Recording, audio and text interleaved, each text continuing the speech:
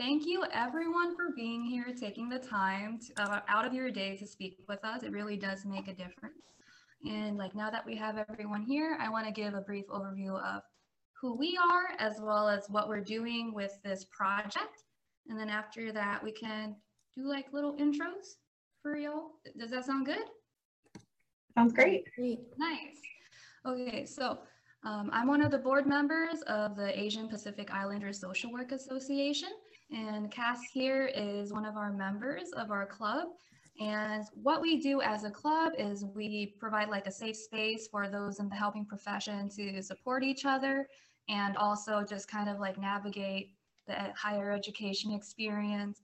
We also provide like volunteer opportunities, ways to get involved with helping out the Asian and Pacific Islander community.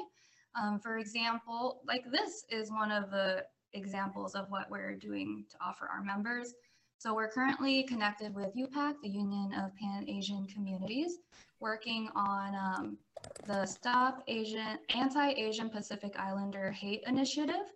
And they're doing that through like various means. One of them is this podcast, and we'll come up with a catchier name by the time that this is uploaded. We're also doing bi-monthly vlogs on HAAte's website, and hopefully somewhere down the line, we're going to also do like educational videos. But backtracking, like this is the podcast aspect of it, and this is the first episode of it. And we want to be able to educate our audience, so mostly the Asian, Pacific Islander American community, about how to report a hate crime is the objective of this one. And we'll also be providing more education down the line regarding the topic of anti-Asian Pacific Islander hate. So that being said, quick intro for y'all. I know you're the Pan-Asian Lawyers of San Diego. Could each of you share a bit about your position and role and who you are? Perhaps your favorite thing about being here?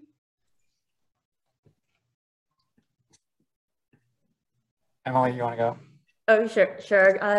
Good afternoon. My name is Emily Howe. I'm an officer at PALSD, which stands for the Pan-Asian Lawyers of San Diego. I serve on different bar boards and national associations, because access to justice and equity and fairness have been at the heart of my professional and personal values. So essentially the Pan-Asian Lawyers is a bar association. We had invited Mr. Trin and Ms. Dillon here today to speak on hate crimes because they're really the go-to experts on all of that. Hi guys, thank you so much for having us. I'm Abigail Dillon, but you can call me Abby. I'm a prosecutor with the San Diego DA's office, and I've been a prosecutor for 9 years. I spent the bulk of my career actually doing domestic violence and child abuse cases, but I recently moved over to our special operations division, specifically to focus on hate crimes. And I am very lucky because I get to work with Leonard, who is our hate crimes expert in the office. Hi, I'm Leonard Trin. I've been a prosecutor for 16 years. Similar to Abby, I spent a large chunk of my career prosecuting domestic violence and particularly child abuse. I took over the lead hate crimes role in 2017 and held it until about a month ago when Abby came on board to learn the ropes and be the new lead hate crimes prosecutor for the county. So we're both really excited to be here. Okay. Thank you again for They're both celebrities in the law. Has like this air of, being a superstar, as you said earlier. I really get that sense. Right. Okay, so with PALSD, why do you feel like this organization is important to the Asian Pacific American community? Well, the Pan-Asian Lawyers is a bar association. Just to provide a little bit of context, initially, I should say way back, but on August 5th, 1985, PALSD was founded as a California nonprofit. And our vision was essentially to be a unifying voice of the Asian Pacific American legal community, and our mission is to develop leaders, educate the community, and empower APA legal professionals. It became a 501c6 a couple years thereafter, so that it could do more education, promote economic and social justice efforts, do a little bit more of an array of efforts in the community. But recently we created a C3 nonprofit to help support awareness and education within the APA community. Yeah, I know like while speaking with you about like the different things that you offer, there's community presentations, right? So we're a bar association. I think the link had been via NAPAB, the National Asian Bar Association, was working a lot with HAAte. And then our president and leadership have been working on enhancing resources and access to justice, but it's a professional organization, which is why we're super excited to have our prosecutors here today. Yes. Great, awesome, thank you. So if you guys could kind of go through some of the ways that you think that PALSD has impacted the APA community. I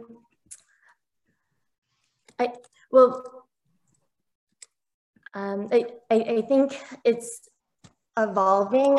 Part of the catalyst for PALSD was back in the early 1980s, there's this infamous case about Vincent Chin, who was murdered based on the fact that he was Asian American, essentially, and he was celebrating his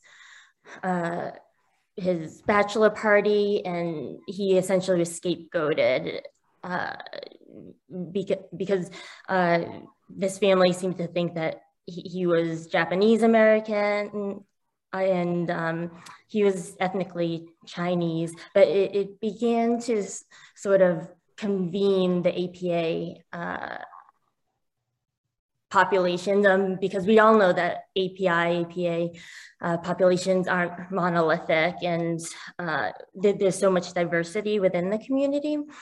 So a number of the bar associations emerged from that, and I think a critical component of PALSD has really been empowering local leaders and serving as role models. I know growing up, I never saw anybody who looked like me, and really anywhere, on TV or in leadership positions. So it's always inspiring to see members of PALSD, just because we have a tremendous community here in San Diego, and there's a number of attorneys who are doing fantastic work. Mm-hmm.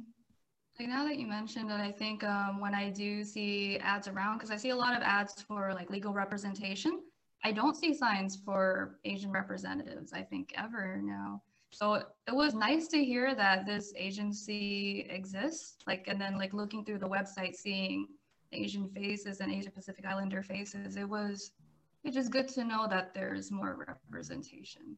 Like it's really relieving to see that. Yeah. Also kind of off topic, but still kind of on topic. What has it been like seeing more Asian representation in the media for you? Because there's like more main characters that are Asian or Pacific Islander. I think it's great. I'm biracial. My mom is from Taiwan. She immigrated to the United States when she was in her mid-30s, so kind of later in life, she came to this country. And, you know, my mom and I, when I was growing up, really loved to watch the Golden Girls together. And that was sort of the entertainment that she likened like American media to. And so to now be able to see people who look like my mom and people who look like me and my sibling is pretty incredible. And, you know, I think representation matters, and to be able to see yourself in mainstream media really, I think, reinforces this idea that we belong and we are a part of the culture. And so even here in the legal community, like Emily mentioned, I think it was hard for me to imagine someone like myself or my family members in a courtroom or, you know, in a big firm, and to be able to see that there are also organizations that really promote that light, to show, hey, we're here, we're part of all kinds of communities in all kinds of different professions, not just on TV, but also, you know, here in the courtrooms here locally in San Diego. It's pretty exciting. It just like warms my heart to be able to see this representation as well. And because again, it's just relieving to see, and it's nice to know that I can be represented by someone who like looks like me and also has some similar background to me. It's just nice to know. So with the rise of Asian hate crimes in the past couple of years, have you seen a change in what you do as an organization?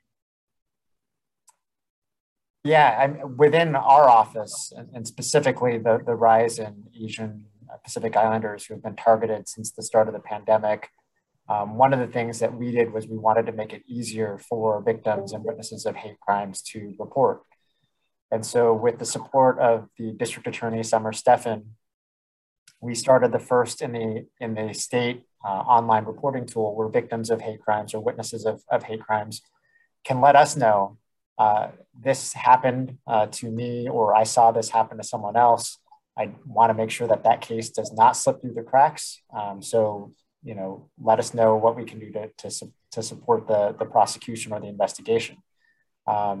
That didn't exist before, and so it was left on law enforcement's shoulders to bear the burden of figuring out when something was a hate crime, when really we're the ones that know whether we would file a charge or not. And so it kind of closed that gap of someone maybe missing potentially a hate crime.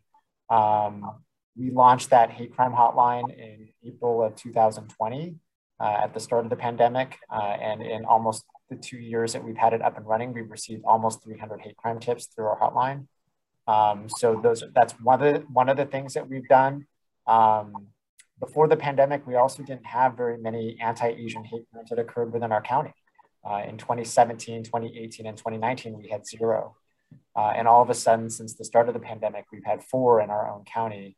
And so, you know, the engagement that we've done with the API community to try to encourage them to report hate crimes, because victims of hate crimes are typically reluctant to report. That's one of the things that we've done, is we've increased our engagement with the API community to tell them, you know, they should report, that we take those complaints very, very seriously, and we'll prosecute to the full extent of the law. Where do you think the reluctance comes from, or like the resistance? I mean, it comes from a lot of different, for a lot of different reasons. One, particularly with people who are new to the United States, if they came from countries where, you know, their governments were corrupt, or their military was corrupt, or their law enforcement was corrupt back in their home country, they're going to have those same thoughts here. And so that's usually one of the biggest reasons why people initially have some hesitation to report to law enforcement, is that they're just a little bit distrustful. To a language barrier, right? If you don't speak the English language, you're not going to immediately think that there's going to be a translator or an interpreter available for you to report the crime, and that couldn't be farther from the truth. Dispatchers have people who can speak various languages, and most of the law enforcement agencies here can have someone who speaks the victim's native language in order to make an accurate report. The third reason is a lot of shame that's involved with being victimized. I think particularly with communities that already feel marginalized or disenfranchised, they don't feel like they're going to be taken seriously by law enforcement. And so by reporting it and drawing attention to it, I think that just causes them to feel a little bit of discomfort. And then fear of retaliation. If you are someone who is attacked because of your ethnicity or nationality, your sexual orientation, your religion, whatever it may be, you're putting a spotlight on yourself by reporting a hate crime. And sometimes that can be scary for someone who is a target of a hate crime, because those are all characteristics that you can't change about yourself. And so that fear component oftentimes is also another contributor. So those are the main reasons why we see people hesitant to report hate crimes. Yeah. You mentioned that there's ways to get people to report in their spoken language. How do people access that service? So the law enforcement agencies have officers that they've identified as certified in whatever language the victim needs to communicate in. So the law enforcement agency, once they figure out what the language is, they will contact that certified officer to conduct the interview of a victim in the native language.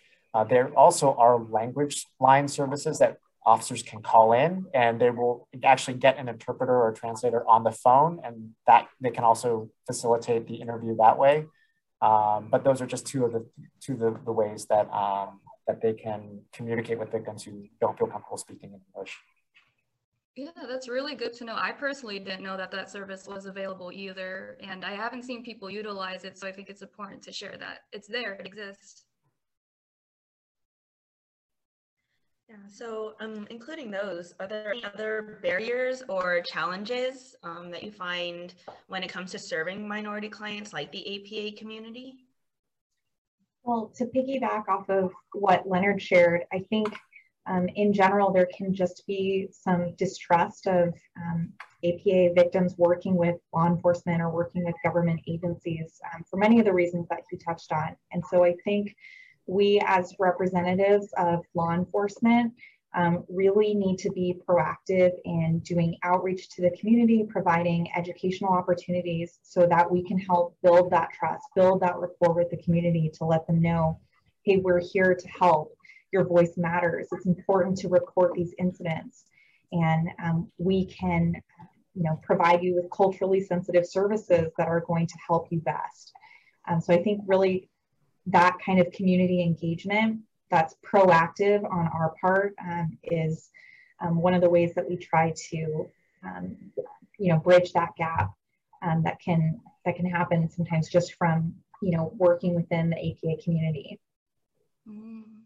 And I mean, the forums that we've done with the API community, when they see me or Abby walk into the room and they see, like you mentioned earlier, that we look like them and we have shared experiences, that helps tremendously break down immediate barriers and that feeling of discomfort of not trusting who you're speaking with. And that's huge. Having a diverse workforce that can interact with the community and represents the community, I think is huge. And that's such an important point across communities. I mean, I think a unique component of the APA community is that there's just so much diversity, and we're often lumped into one, concept.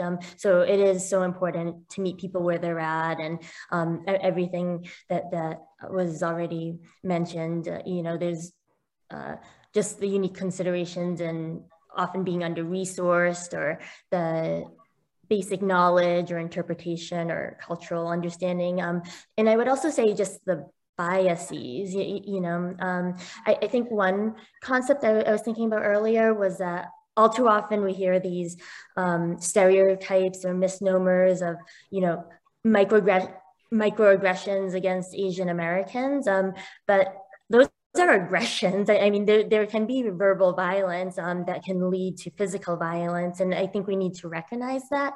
And often I've seen folks, probably including myself, minimizing probably some interactions that have occurred in just everyday life, and it's so important to recognize what happened for what it is. So I think that we've talked a lot about like hate and hate crimes. Would you guys be able to kind of define for us what actually constitutes a hate crime? Sure. So when we are looking at hate crimes in the state of California, a hate crime is essentially any crime that you can think of, but one that was committed in whole or in part because of a bias against either an actual or a perceived characteristic of the victim. So those characteristics can include things like their race, ethnicity, nationality, religion, sexual orientation, their gender, disability, or the association with any of those characteristics. Mm-hmm. I know in some past cases, there have been like kind of disagreement about whether something is constituted as a hate crime, and it can seem that the crime was committed based on their race or another trait, but then it'll still get charged as not a hate crime. Do you know how about how that works, or how like law enforcement decides whether or not it's charged as a hate crime? Yeah, so generally speaking, prosecutors only charge what they believe occurred and what they think they can prove to a jury beyond a reasonable doubt. So when there are instances where the victim believes it's a hate crime and we look at the case and we determine, is there enough evidence to show that that crime itself, the crime could be rock solid as far as proof beyond a reasonable doubt, but whether we can charge it as a hate crime, then we're looking at, is there enough evidence to show that that crime was motivated in whole or in part because of that bias? So bias, interestingly enough, doesn't have a definition in the California Penal Code. It's something that Abby and I will be working on, passing legislation that defines it pretty broadly. But when most people think about what bias means, they think preformed negative opinion. And so you take a case where someone's using racial slurs or homophobic slurs or anti-Semitic slurs. Those are really obvious examples of a preformed negative opinion because you're insulting the person based on their sexuality or their race or their religion. What's less obvious is if that perpetrator says nothing, but they continually target people in the same community. So they target API people over and over and over again. Well, now there's no explicit evidence of bias because they're not saying anything. Law enforcement in those cases would look at social media to see if they say anything on Facebook or Twitter or Instagram that's derogatory towards that community that they're targeting. But if they're smart and they don't say anything, those are the types of cases where we say we may not be able to prove that it's a hate crime just because they target a particular community. It could be that that offender, that perpetrator lives around a whole bunch of people who happen to share the same characteristic and they're just targeting their neighbors. So that's kind of the threshold that we look at when we say, is there enough evidence to say that some crime is motivated by bias? Mm-hmm. So when it's a situation like that where it seems a little more ambiguous and you're representing someone who had like a hate crime committed against them, but that's their situation, what do you do when you're representing them? Well, we always tell the victims our obligations and our limitations on when we can charge a crime or a hate crime allegation. So we inform them as much as possible as to why we make certain decisions when it comes to charging. And for the most part, they understand. A lot of times it's not a question of whether or not we can charge a regular crime. It's just, is there enough to charge it as a hate crime? And so, we tell them that law enforcement did a full investigation into the defendant's background, the perpetrator's background, and there wasn't enough evidence to charge it. And that usually ends up satisfying their curiosity or their questions about why a hate crime wasn't charged.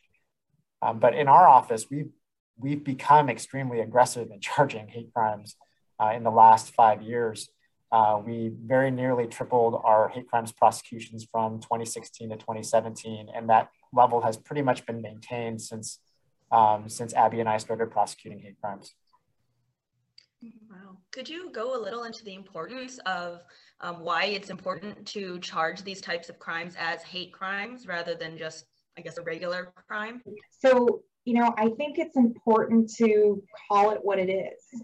If someone is targeting a victim because of a perceived characteristic, the type of harm that's caused by that conduct is different than somebody who's targeting, someone who's committing another crime that doesn't have that same type of bias. What we see with hate crimes is that they don't just impact the individual victim, but the harm actually transfers to an entire community of people. And I think that's why our office in particular is so adamant that we call it what it is, charge it what it is. So if we believe that we can prove that this offender, committed a crime because of or motivated by their bias against the victim, whatever that may be, it's important to charge it appropriately.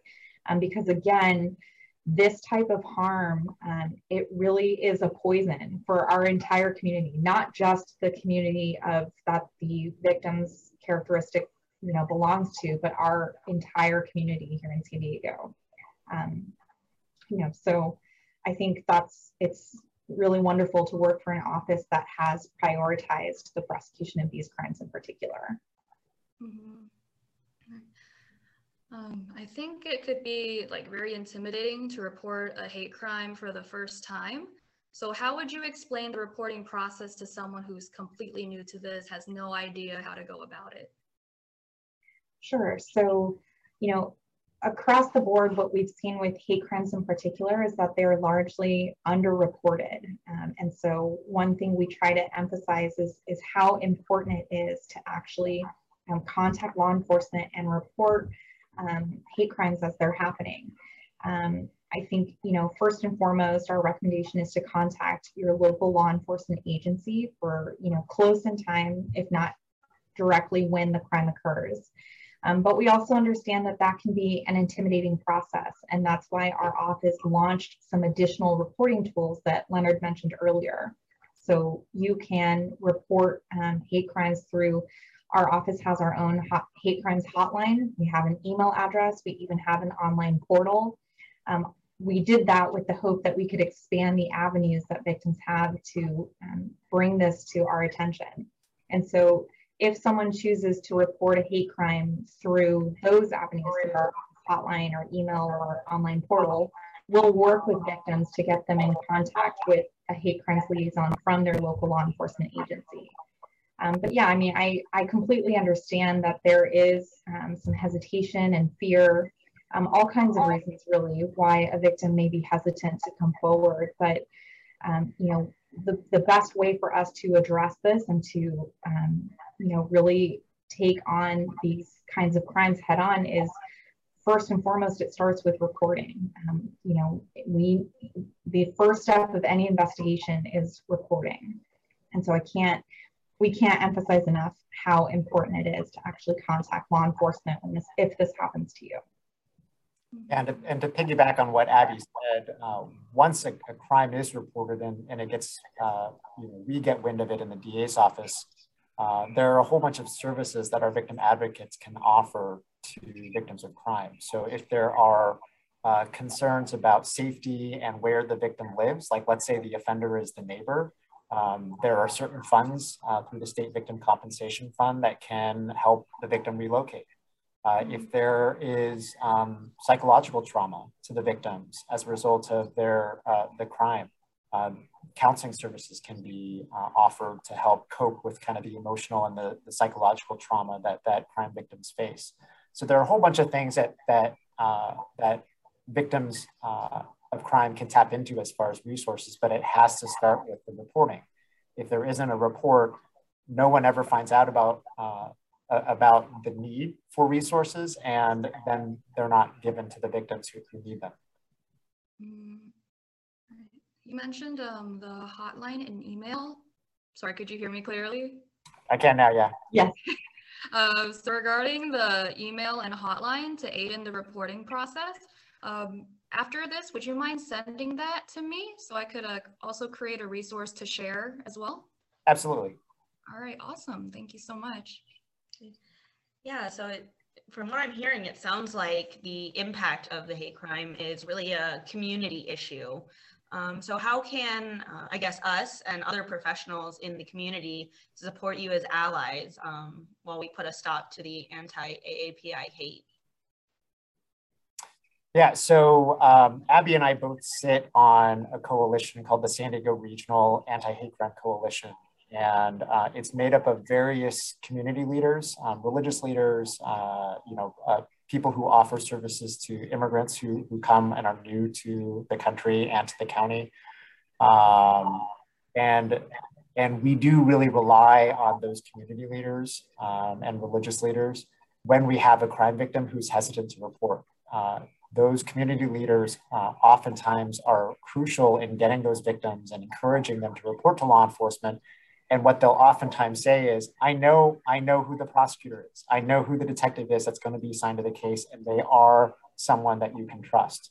And so for allies or people who want to support crime victims, that encouragement of support through the investigative stage and through the prosecution is key. And letting them know that the people who will be involved in their case are people who take these crimes extremely seriously and will do whatever they can to get justice. I think that's the best thing that allies can do. As legal representatives, is there any legal advice you'd like to offer to the APA community?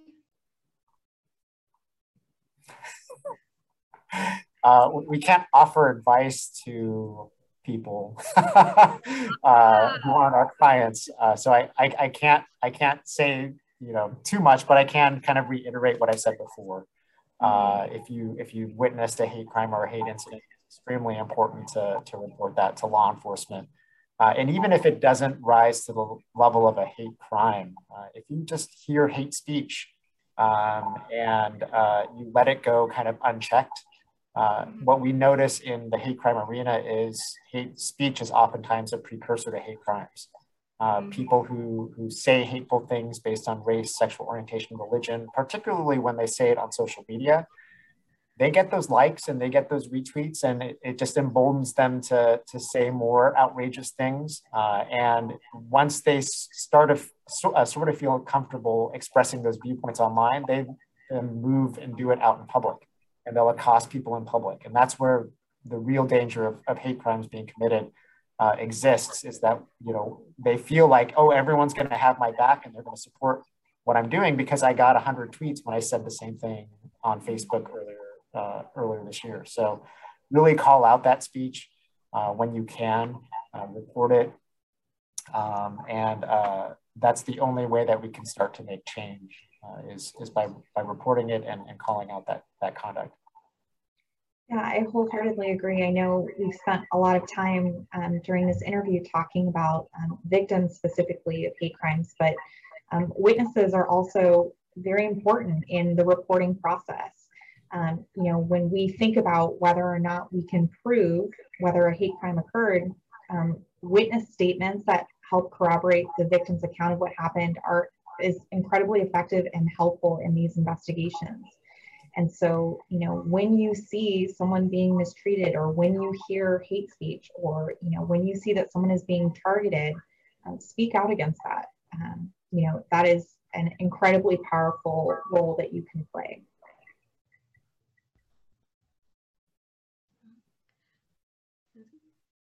Okay, and then along these lines, are there any other words, perhaps not legal advice, but any other words you would like to share with the APA community? For me, when I was thinking about, our conversation today, I think the thing that I kept replaying over and over is that you matter, our community matters. And we're not just, an Asian American community, we are part of the larger community of San Diego. And, I think a lot about the things that my mom experienced when she first immigrated to the United States. If it's okay to share a personal story, my mom came to the US later in life. She really didn't speak the language. I remember when she would come to pick me up at school, and there would be kids who would mimic her accent. You know, little things like that that I could see really chip away at her self-confidence and her feeling of belonging. And I think it really isolated her. And then at the beginning of the pandemic, my mom was working as a delivery person when lots of people were staying at home and, you know, online ordering. My mom was out making deliveries, and, you know, she was in an area where there are a lot of Asian people, and that made her feel safe. But when she would be out on these delivery routes, some people made derogatory comments to her, you know, likening her to being responsible for the coronavirus. I mean, all kinds of terrible stuff. And when I would talk to her about it, she was so, she really downplayed it. She tried to tell me that it wasn't a big deal, but I could see how small it made her feel. And when that is, you know, magnified, you can see how hate speech, these types of comments, these microaggressions to full-on hate crimes, and you can see how damaging it is to the whole community.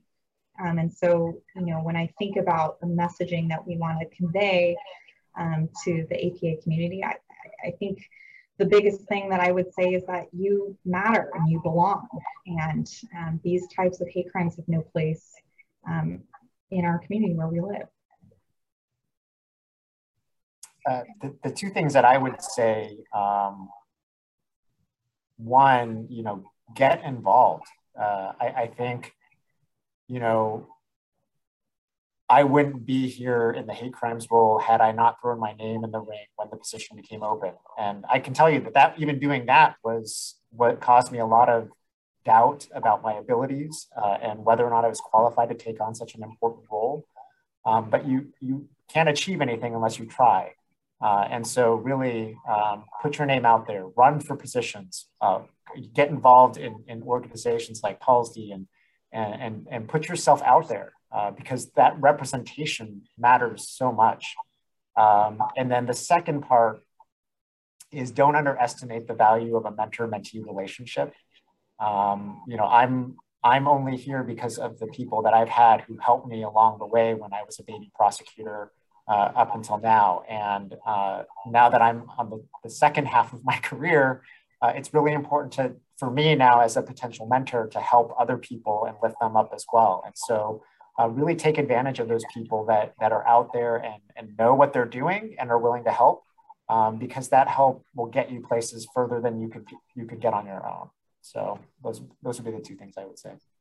I immediately thought of two responses, both sort of playing off of what Leonard and Abby had said. When I was thinking about this conversation, I also immediately thought of my mom, and I thought about American pop culture where they say, you know, there's no place like home. And my mom's side of the family goes back to the American Revolution, and she's always ingrained respect, you know, the concept of just basic respect for others. You might not like them, but we all have a shared humanity.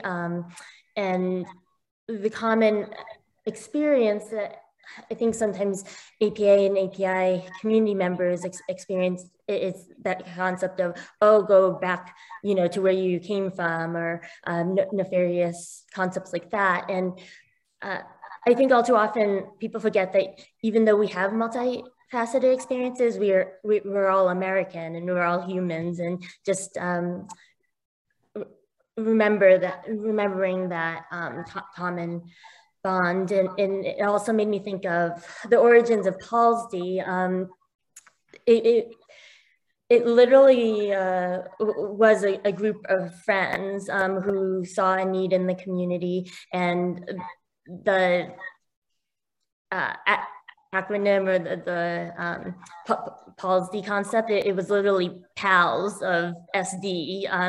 And I think it was one of the first times where I did feel welcomed and belonging in that whole concept of not just inclusivity, not just having people there to represent, you know, a certain population, actually having diversity welcomed and celebrated is huge. And I suppose the last thing I'd say is that San Diego is a very small town, even though it's the 8th largest city in the nation. I mean, you can often run into folks, and I'd highly encourage people to feel free to reach out. There's tremendous leaders within the API community and just overall San Diego community. So, you know, step into our unified strengths and commonality and engage in public service, donate to nonprofits that are doing good work. Oh, and I did want to mention that with the pandemic and the increase of us seeing reporting of hate crimes, I think a lot of people start to realize that and have been endeavoring to increase services. So there's HAAte, of course, and then there's a legal clinic called PAGASA, which means hope. And then, of course, there's SDLF, the San Diego Asian American Legal Education Fund. So just being able to support those different, efforts and experiences is wonderful. Mm-hmm. Yeah, thank you everyone for sharing that. Like, again, I feel like what was shared here, it can keep being shared to others. Like, this podcast will be shared through HAAte. And I wanted to also ask if we were to run into someone who thinks that they might be a victim of hate crime, would you be comfortable if I shared like your contact information, or is there like a different form of information that you'd like to share instead?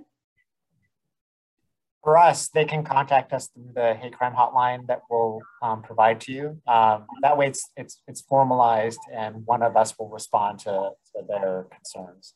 But again, like Abby said earlier, if they really do feel like they're in current danger, calling 911 is the best way to get immediate assistance. We don't want them to sit there on their phone while they're getting assaulted and try to email us. We want them to get help immediately. So if it's an emergency situation, to call 911.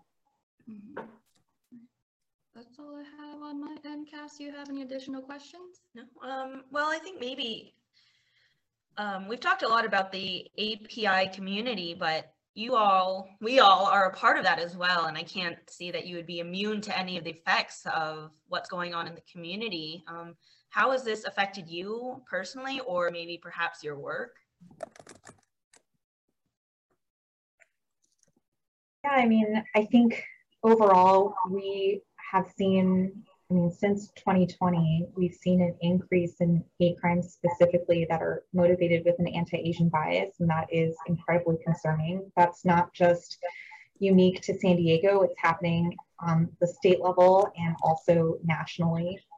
And so, I think we really want to focus our efforts in addressing this significant increase. I mean, it is significant. And I think one thing that we have been trying to do is be more mindful about the kind of outreach that we do, the community presence that we have, in order to address this head on. And then on a personal level, it's things that are like, I worry about my mom whenever she's, out making her delivery runs, or I worry about my family members.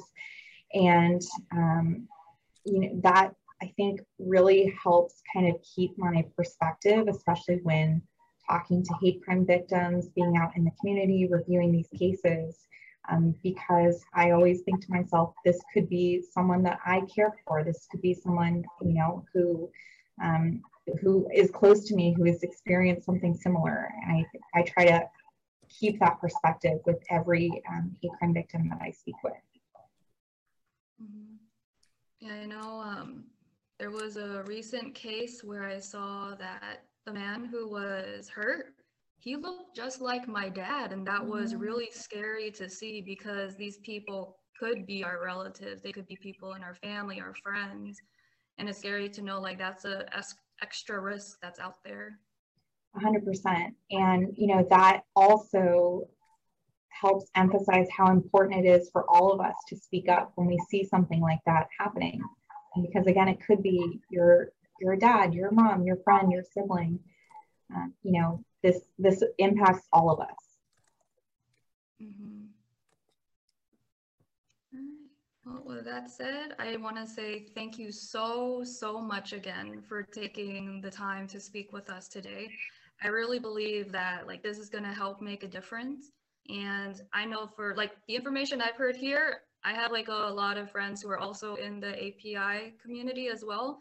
So I'll be sharing it with them. And yeah, I'm hoping to see positive change from this. Yeah. Do you have any last words? All right. Hey.